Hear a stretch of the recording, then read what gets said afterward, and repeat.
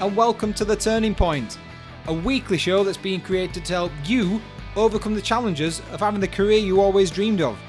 Together, we're going to be learning how to overcome those obstacles that may stand in your way.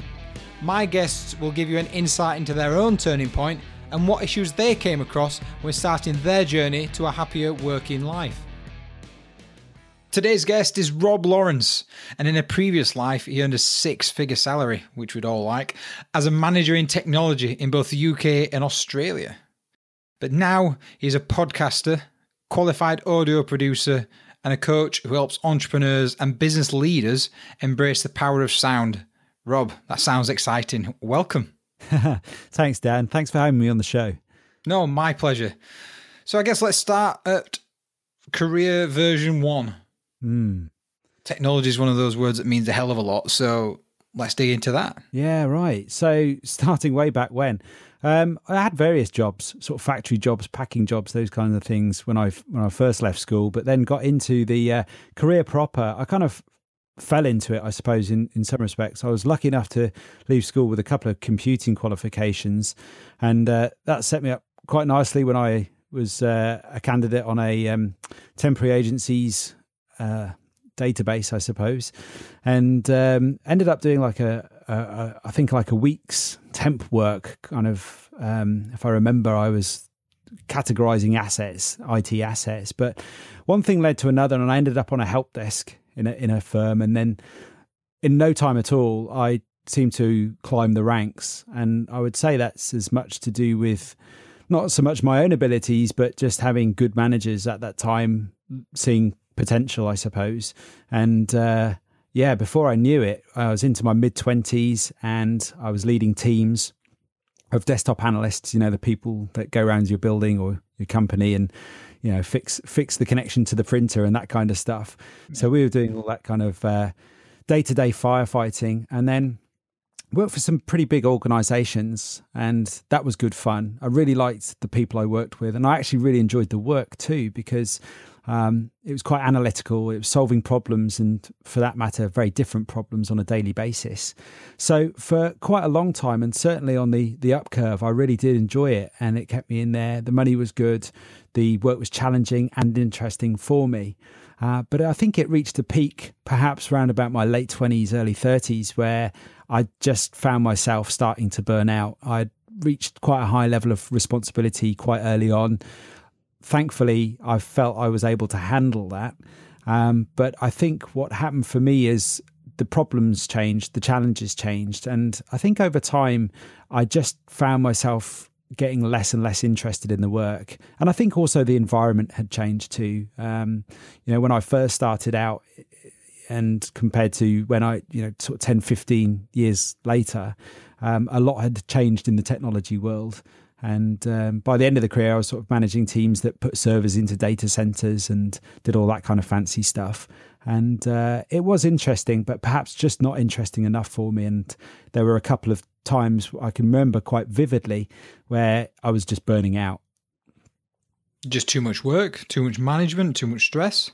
I think it wasn't just one thing. I think it was a combination of a number of things. I think that I don't know. I never remember the work being too hard, and I never remember the work like keeping me there all hours of the day. I definitely had a social life.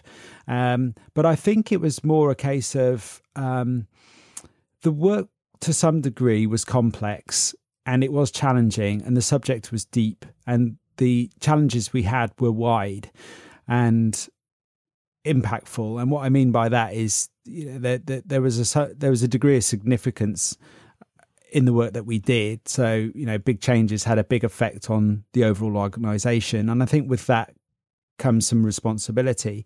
And it wasn't so much the responsibility, but it was the complexity of the challenges. And I think it's one of these things. It's a case of choosing your battles.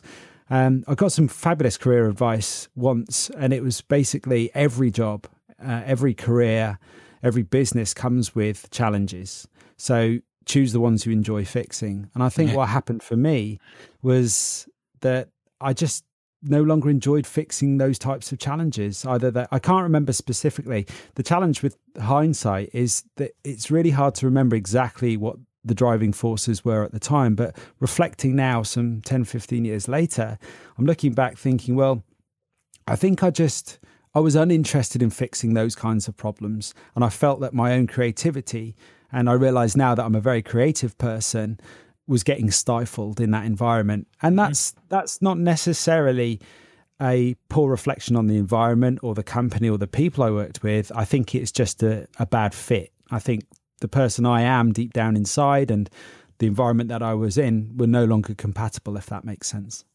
Yeah, well, as time goes on, people change. They find out different things about themselves almost by accident. In some cases, but like you say, if you feel deep down that there's something that's not quite right, then it's always going to bug you. So there's going to be a breaking point. Absolutely. Yeah, I think there were a couple of times where there were breaking points. And I think the danger with that, burning out, that is it creeps up on you. It's not something, nowadays I can spot it, but back then I had no idea it existed and I didn't know that's what was happening. Like I say, it's hard to actually put my mind back to exactly how I was feeling and what was going on for me at that time. But I do remember some degree of detachment. I just felt myself more and more detached from the work that I was doing. And I think that was a clue. Knowing that now, I think detachment is a clue that, it could be the early signs of burnout and maybe going down the wrong path. Knowing not what I know now, would I have done things differently? Well, it's hard to say because the times were different and the opportunities were different back then. But nonetheless, through various kind of paths at the time, I suppose, of exploration, I realized that was no longer the career I wanted. And I just had to do something about it, basically. And what were those paths of exploration? Well, a couple of things, really. The first move for me was to move to Australia. So I'd always had an ambition to get over to Australia by the time I was 30. And so my first move was, and it took a long time to make this decision because I felt the weight of giving up everything in my career. I thought I was literally just, killing my career by leaving my career behind in the UK and moving to Australia. But that couldn't have been further from the truth because in no time at all in Australia, I found quite quickly that the skills that I had were quite sought after and could demand a very good salary and standard of living over there. So before I knew it, and this was quite shocking actually for me, this moment was 6 months after living in Australia, I found myself behind a computer screen faced with the same problems that I was dealing with on the other side of the earth. And I was like, hang on a minute. And that was an important lesson for me because what I realized is the Australian climate, the sunshine and the sea and the different lifestyle, which was fabulous, didn't make up for the dispassion in my job, if that is a word. And yeah, I think the big lesson there was you can change all of these other things in your life. But if that work isn't for you, then it's not for you. And I remember vividly thinking to myself over in Australia that if I could change anything right now, if I could choose to do something different right now with my time, that's what it would be. So I did something about that. And the turning point there for me was, I guess one of the paths was the fact that one of the things I really liked about being a manager was the coaching aspect of my role, looking after other people and helping them self-develop. I didn't know the term self-development at the time, but I really enjoyed that aspect of the role. And I wanted to explore that coaching stuff as it was 10 years ago a bit more. And I remember seeing in a newspaper an article, or rather an advert for a coaching course in Australia. And it just grabbed me. It really appealed to me. And I was like, I'd rather be doing that right now than entertaining this career that I have here. And so I carried on working for a bit longer and did a kind of phased, I didn't just kind of hand in my resignation and disappear. I did a kind of a phased resignation, during which time I saved as much money as I could. And I was quite lucky at the time that the Australian lifestyle wasn't quite as expensive as it is today. And because I was able to command a good salary, I was able to put away quite a lot of money and enough money to sustain myself for a few months while I did this self-paced course on coaching and got qualified in that. And then that was really my first proper attempt at being an entrepreneur, I suppose. I didn't even know I was being entrepreneurial. I just thought I was starting up a small business, and that was the first step. So what was it in particular that pulled you to sort of coaching? Was it the sort of freedom that's going to be associated with that, or was it down to a new challenge? What were the specifics of it? Yeah, I mean, there was all sorts of things going on for the people I was working with in the organizations I was working at. And I wanted to help them solve some of their more personal challenges. And I realized I didn't really have that many skills and abilities to do that. So whilst I had, good business muscle, I wasn't really able to help them on the personal side of things. And I felt that was a limitation. So I had that on the one hand. I didn't know this at the time, but I think I actually needed the skills that I learned through the coaching course for myself. And that was a big benefit once I got stuck into the course material, because I soon realized that to be able to coach other people effectively, you have to do a tremendous amount of introspection and work on your own game first. And so that journey didn't really begin with a flourishing business, but actually a couple more years worth of introspection and exploration for me. I tried all sorts of things to kind of see what I liked and what I didn't like. But that's what the coaching taught me. So I think that, to answer your question in terms of what appealed to me, I think what appealed to me is the fact that here was it wasn't so much the qualification. The qualification was more kind of the end of the journey, but here was a journey that was available to me that was going to help me and others. And that's what I felt I needed right then. I suppose that, like you say, you didn't realize that you were doing all this learning yourself, and that you turns out you kind of needed that. But I suppose it also helps you put your own spin on it and your own unique twist on the services that you're going to provide, because I mean you can go in many different ways when you've had to practice what you preach. So you can use examples of things, how you've applied it to things that you've done. But again, it's getting in that personality, isn't it? Because coaching's all that is the communication.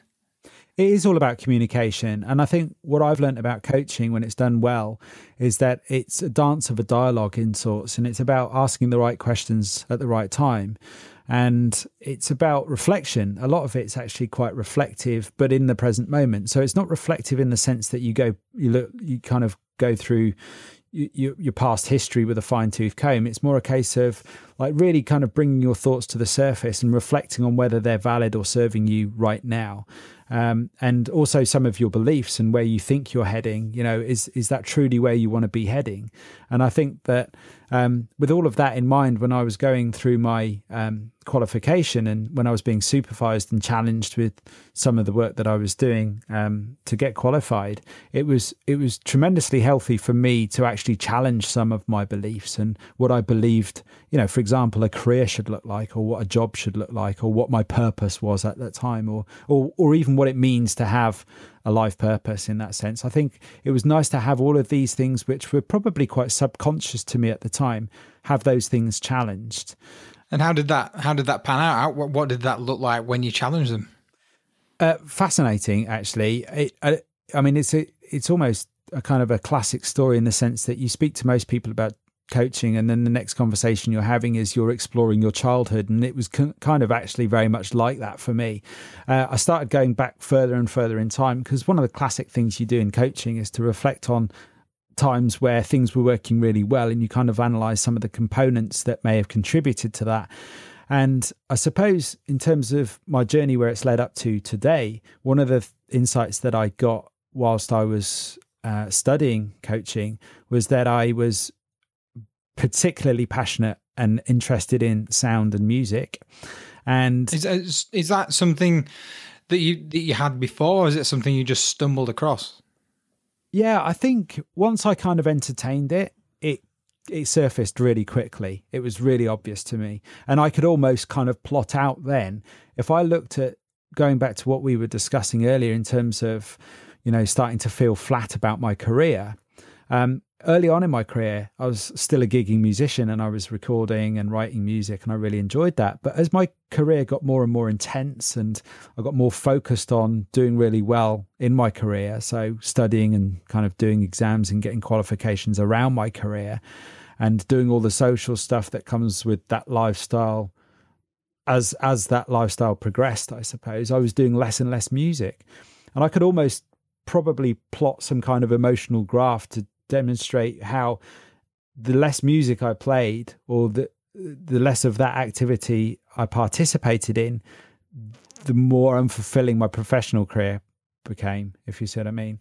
Yeah. So I think one of the big insights for me when I was studying was that, sound and music are incredibly important to me. Creativity is incredibly important to me, as is having connection with people, which is, those were activities that I would partake in as a way of developing a meaningful connection with people. And I'd lost touch with that. And I think what surfaced very quickly when I first got into coaching full time was, I need that in my life, and it needs to be a big part of my life. Mm-hmm. And like you said, going into the coaching and doing things your own way will also give you that freedom. Absolutely, yeah. I mean, I think that you're right there, Dan. I think one of the appealing aspects of getting the coaching qualification is it was, I think at the time, like the second fastest growing industry in Australia. But that wasn't the reason I was interested. What I was interested in is working for myself, having that freedom, having what I felt was a useful skill that I could sell, and then being able to create a lifestyle that I wanted around that.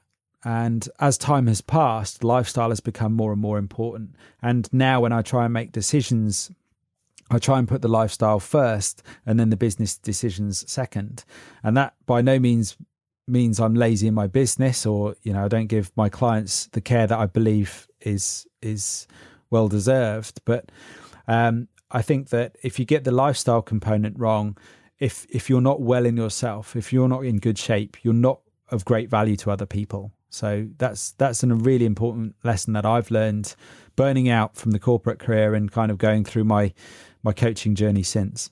It's interesting you bring that up, because only this afternoon, like only a few hours ago, I was driving back from Liverpool with a friend, and we got talking about that kind of thing, and how you often start out thinking, what can I do?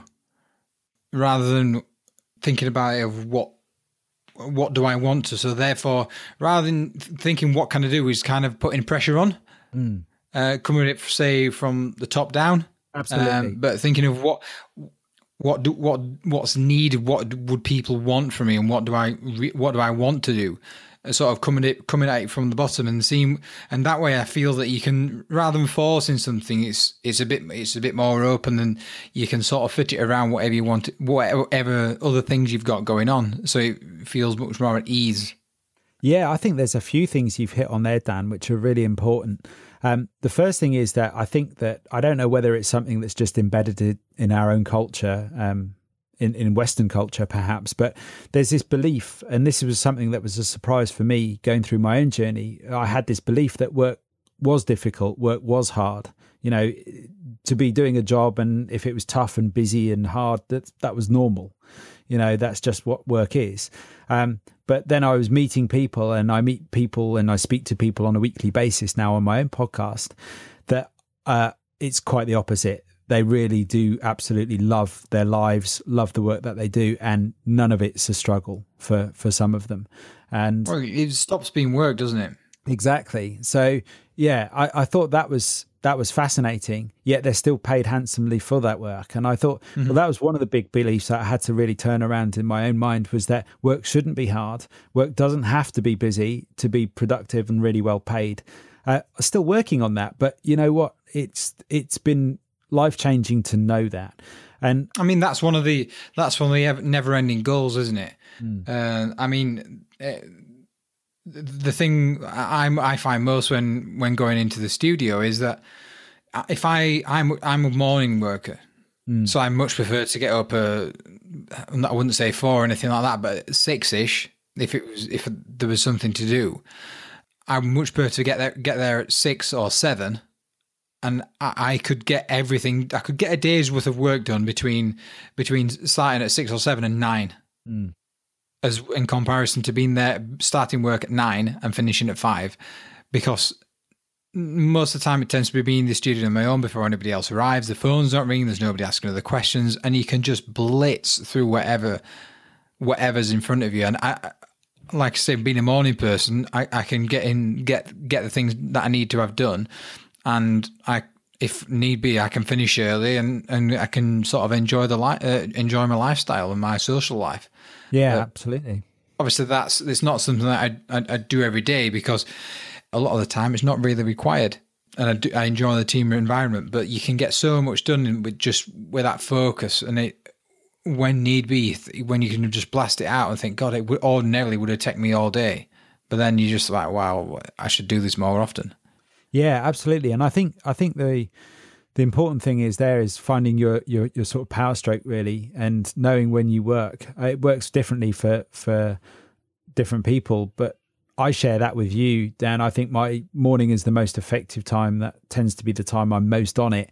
But what's really nice about having your own business and working for yourself is that you're able to identify what your energy is like at different times of the day, and then you can begin to map out a schedule that works really well for you.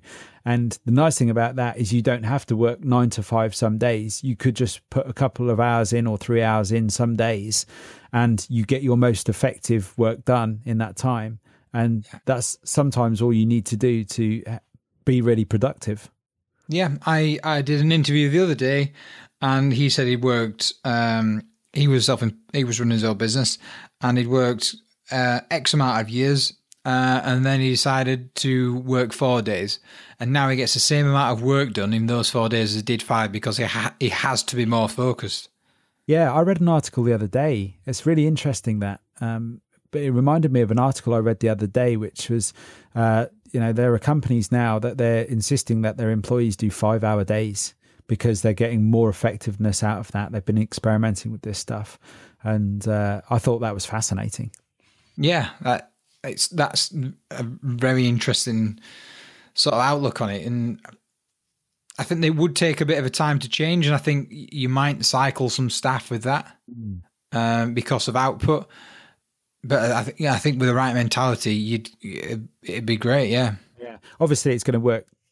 It depends what service you're offering and how you're offering that service, and there's all sorts of things to consider when you make a shift like that. But I think it's fascinating, because if nothing else, it's a reflection of how our lives are changing now.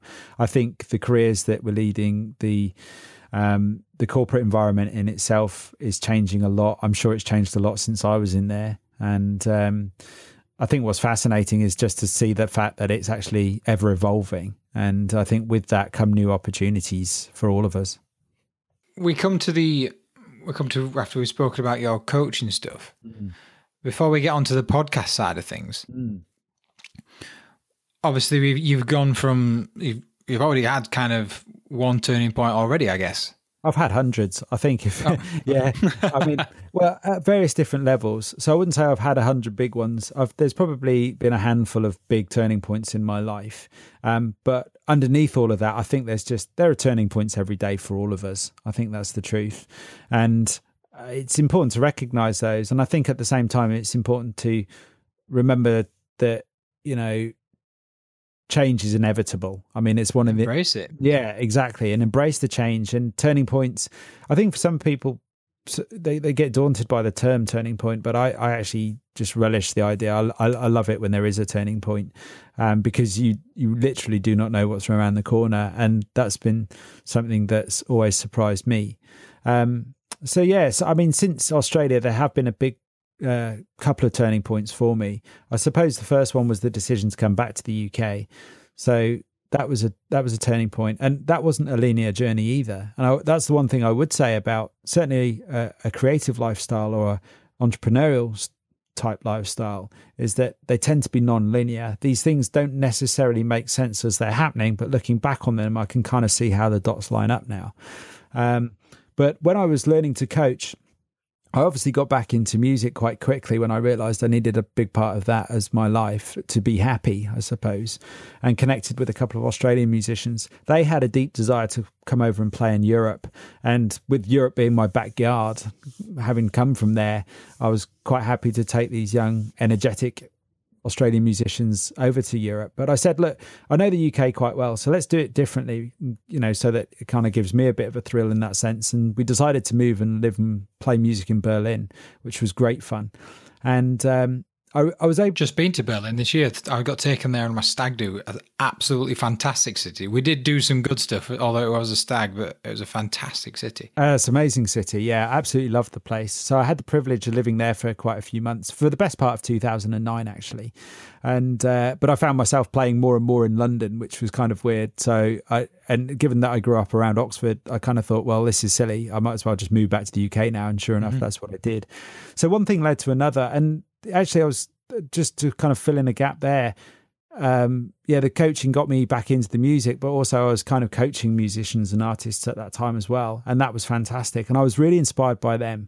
I think something that's often overlooked is if you teach something, you're as much of a student as you are a teacher. And when I was coaching younger folks, it was they were inspiring me in different ways. And they really did open my mind up to all sorts of possibilities. And off the back of that, I think that's how Berlin came about. And then as I kind of gravitated back to my home turf, I met my now wife, who's a photographer, and her and we decided to go and run a ski chalet for a winter season. So we did that. That sounds awesome. It was awesome. It was one of those conversations in the co-op in like some mid-February, and we'd not long met, and we were just sharing things that we've done in our life and things that we would like to do in our life. And that was one of the things that came up for me. I said, you know what, I'd have always fancied the idea of snowboarding for a whole winter season. I'd have loved to have run a chalet. That's one thing on my bucket list. I'm a snowboarder, and I'd love to just go out for a season. Yeah, and I can tell you it's absolutely worth it. So if you have to give everything up in your life to do that, it's well worth it. You're asking the wrong person there for encouragement. Turning point coming up, ladies and gentlemen. I am moving. It was everything and more. It was fabulous. We ran the chalet in a little place called La Rosière on the French-Italian border, and it was probably the hardest work I've done in my life, but I loved every second of it. It's quite weird. I never ever thought I'd have a career in the catering industry, but I guess that's kind of what it was, running a chalet, because we're cooking, cleaning and running the chalet from top to bottom every day, 6 days a week for 19 weeks, and saw over 200 guests come through the chalet. But it was a wonderful chalet. It was wonderful on Monday mornings to either be looking out of the kitchen window at all the other resorts down the valley, and or being on a chairlift crossing the Italian border, looking at Mont Blanc, going, this is a Monday morning. And for those that don't know and have never been skiing or snowboarding, running a chalet is a monumental task because there is a lot of food to be consumed because of the energy that you use up in a full day on the mountain. Oh, you're so right, Dan. I mean, I think running up and down 3 flights of stairs in this chalet and then going skiing snowboarding every afternoon, it was without question the fittest I've ever been. I remember when I first went, I was thinking, we got there the first day and they brought out this food. I was like, I'm full after the second course, and they brought 5. I was like, there's absolutely no chance I can eat any of this. And the 2 people I was with said the same, but the second day I was like, oh my God, it shoveled it down. I fully believe that. So I think I remember reading something just while we're digressing, is that I think on a mountain, if you have a full day on a mountain, you snowboarding or skiing, you burn between 6,000 and 8,000 calories or something crazy like that on a full day. So yeah, I definitely felt that. Yeah, I think that would explain why I got so fit. It was quite a remarkable experience. So we've had London to Australia. We've had Australia to Berlin. Mm-hmm. We've had Berlin to, did you say Italy, was it? Yeah, so kind of Berlin back to the UK, and then quite soon after ended up, it was in France, but it was right next to the Italian border. On the border. Yeah. That's a lot of moves. Yeah. And it's not like just moving house normally from maybe one village to another, or a town to a city, or a city to a city, but continents. Mm. Yeah, you learn a lot about yourself, I think, putting yourself in all these different situations. And I think what helped me was traveling light in the end. I mean, I had all my stuff shipped out to Australia and then it got shipped back again. And I realized how much stuff I had, because when it first came out, I got rid of a load of it. And then when it came back again, I got rid of a load more. And then what I did have, I put in storage for a while when I went off and did these various other explanations. But I mean, it's, I think looking back on it, Dan, one of the things it was a mindset thing, and I had to kind of give that stuff up for a bit, because I think that one of the things that would have prevented me from doing all that cool stuff would have been the fact that I would have had to maintain a house to keep it all in. And, choosing not to stay on the property ladder was one of my big choices so that I could do all of that stuff. And that was a big decision. I won't underestimate that. But like I say, I mean, you don't have to make decisions that big. But for me, that I felt I didn't really have a choice, because I was just pulled in that direction so strong. What I like about the underlying tone of that is you've got sort of the clear aspirations and things that you want to do and want to achieve. And you sort of planned from that. You planned for that by, like you just mentioned there, I'm just picking up on it because we're just talking about the moving, is travelling lightly and getting off the property ladder, which opens you up to a whole, an entire planet of freedom, really, which not a lot of people are in a position to necessarily do quickly. I mean, I would imagine it's people who are living in the big cities, they're probably already renting anyway, so they've got that. But getting off the property ladder when you've got a mortgage, I mean, that's a big thing. And to have faith in what you want to do and choosing that sort of lifestyle, I mean, that's great. I like sticking to that. I do like that. Yeah, I think it does take a degree of courage, but like I say, I had to work on my own mindset. There were things I wouldn't say it was all plain simple and easy. Those events, those experiences did take some planning. But once the decision was made, Dan, I focused on it 100% and moved quickly. There was no turning back as far as I was concerned once the decision was made. And being able to travel light was useful. But again, I think what I've learned, and it's different for everybody, but for me, I learned that actually all that stuff didn't really matter. I mean, a lot of it I like, and there were things, I love my gadgets and I love my toys, particularly sound equipment and guitars and stuff like that. But at the end of the day, they were nice to have. They weren't necessarily key to my fulfillment. I realized quite quickly that actually what life means to me, to live a meaningful life, I suppose, to put it that way, was all about just experience and having these experiences. So to this day, I mean, it was some years ago now, but running that chalet, I remember vividly, and it really was a turning point in my life. And I would love to go and do something like that again. And if you're interested in doing that, I would urge you to explore it, because it was just such a great experience for me. But I wouldn't have been able to do that without having to kind of shift my own mindset about a number of things. Mm-hmm. And I think that having that mindset is a massive importance, to have a sort of clear path of where you aim to be going. Absolutely, yeah.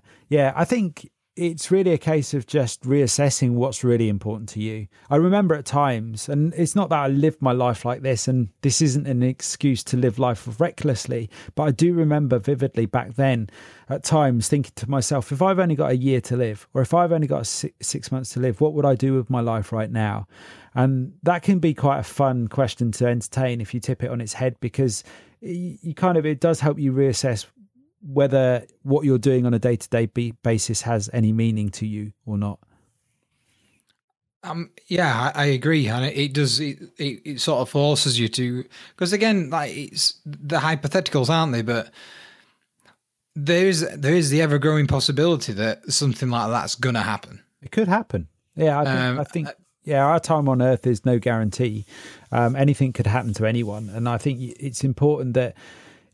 Yeah, you live life responsibly and you plan for the long term, but don't just make it all about the long term. Mm-hmm. I think certainly that whole process of, becoming a coach for me and all that introspection really helped me to understand what was important to me.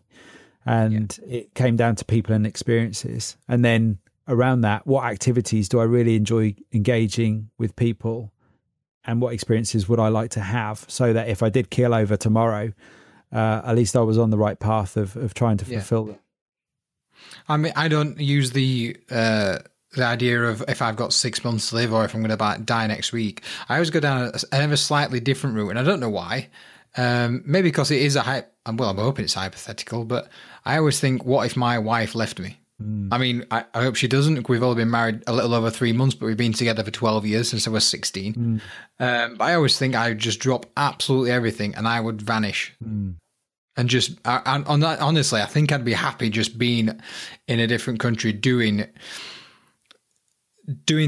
A fine example would be being an instructor on the top of a mountain. Like, just leave this country, because just start again. Yeah. And but it's the same sort of mentality. Like I said, I don't know why I'd always go to the wife leaving me, because that'd be horrific. But I might just, I'm going to, on conscious note, I'm going to flip that around. What if I'm going to die in 6 months, and then readdress things? But yeah, I know exactly what you mean. Yeah. Just maybe a sort of sicker note. Yeah, I think the important thing is, regardless of the question you ask, is it's just reframing things in a way that helps you to reassess what your values are and what you believe in, and whether you're living your daily life, I suppose, in accordance with those. And, sometimes that stuff can be really obvious to you, but sometimes it does take a provoking question to kind of draw it out. But it's important, I think, because it can be the key to like living a really fulfilling life if you can find some good answers from those types of questions. And it's all right to ask yourself that question regularly and address it on a yearly basis. Maybe even write it down and refer to it and see how things have changed. See if you're closer to them. See if you've taken a turn towards another direction. But the important thing is, like you say, is having some sort of plan rather than having a forced hand. Absolutely. Because there's a lot of things that can happen. I mean, I know a few people that have some terrible things happening in their life. That's forced change. So the worst thing has then led on to the best possible thing after that. That's a pattern I often see, and I recognize this in my own life. If I'm going through a particularly difficult period, usually there's a really good change or turning point, to be topical about it, that comes soon after. And I think now, when I'm going through a really busy or really tough time, I just hold faith in the fact that actually this is probably the precursor to some kind of breakthrough or some kind of turning point. So yeah, and I think the more you end up in those situations, or the more you put yourself in those situations, with practice you kind of get more used to it, if that makes sense. Because I think any big change, whether it's imposed upon you or whether you invoke it yourself in life, will come with a degree of unrest and uncertainty, which can be, in the short term, quite stressful, but in the long term, well worth it, I've found.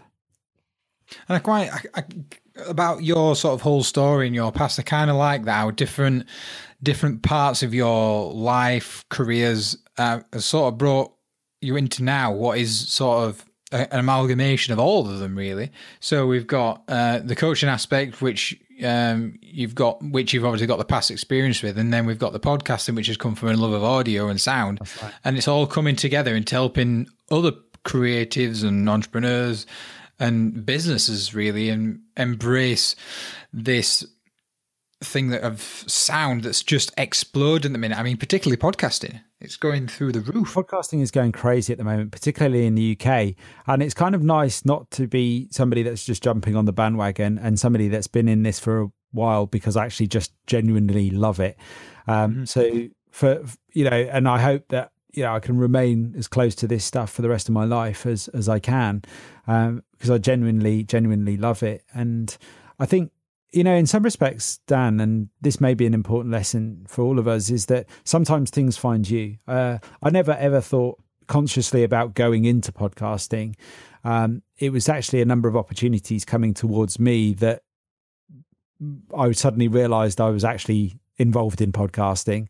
And what I'm saying there, I guess, is that, as we've discussed, some of the, turning points in my life were my decision, but others like when I met my wife, for example, I didn't plan that. It just happened. We met, and all of a sudden my life took a turn at that point. It was like, well, it's not just me now, it's us. And what do you want out of life? And how can I help you fulfill your dreams? And how can I fulfill my own at the same time? And, that ended up with an audio production degree for me, because my wife wanted to take a year out to study art and design to complement her photography. Mm-hmm. And I'm like, actually, I really fancy doing some studying too. So I ended up doing an audio degree. And then it was during that time that I set up another business, which was audio production. And people were then starting to approach me in terms of like, I understand you know a bit about audio and you've got a business background. Can you help me edit this stuff? And that stuff happened to be podcasts. I just didn't appreciate it perhaps quite from the off, but over time I suddenly realized, hang on a minute, I've got a business here and I'm actually in podcasting now. So that's how it led to podcasting. And like I say, that kind of found me. I didn't find it, but it was kind of following my own curiosity that helped me kind of stumble into it. Yeah, I mean, it's about just doing things and seeing what sticks, and by virtue of doing those things, you already like them. So if something good's going to come out of that, then you're onto a winner. Absolutely. I mean, a conversation I have a lot as a coach is, people trying to find their purpose. And the two key things that stick out for me is, one, take action, because that's the fastest way you're going to get there. Thinking your way there will take forever.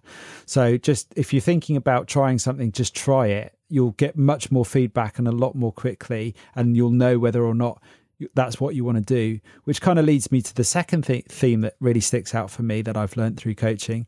And that is, most of the time, finding out what it is that you're looking for is by finding out what it isn't. Yeah. For me, I would say that the last 10, 15 years of my life have actually been a process of erosion, where I'm actually taking things, as like the material stuff on the one hand, but the mindset stuff on the other hand. The question I always ask is does this positively serve me or not? And that could be a material thing, that could be a belief, a thought, an idea, or it could be something that I'm doing in my day. And if the answer is no, then I look at the quickest way I can move that thing out of my life. And then it's a bit like the old Michelangelo statue. When he was asked, how did you create such a beautiful statue, David? He said, well, I just chipped away all the really bad stuff. And for me, that just says it all. That's just great. So I would obviously, you've done quite a lot. So obviously transitioning through each one of those and other things that you've come across, what would you say is the biggest sort of bit of advice that you've got for anybody either thinking about making a change, who's going through a change, or has just about got there? What would you say is the biggest thing from everything you've gone through at any of those stages that you would think, if I wish I'd have known that? I think if I wish I'd known that, I wish I would have had somebody to tell me much earlier on than I realized this, that it's really important to just trust the process and trust yourself through that process. Have complete faith in yourself surviving that process. I think many of us forget that no matter what happens, our chances of survival are usually quite good. So, they're kind of superficial changes more often than not. But yeah, trust the process. These things always tend to work out, sometimes not as quickly as you'd like them to. But nonetheless, I mean, if you're a good person and you've got a sort of a strong mind, I think that anything you put your mind to will work out eventually.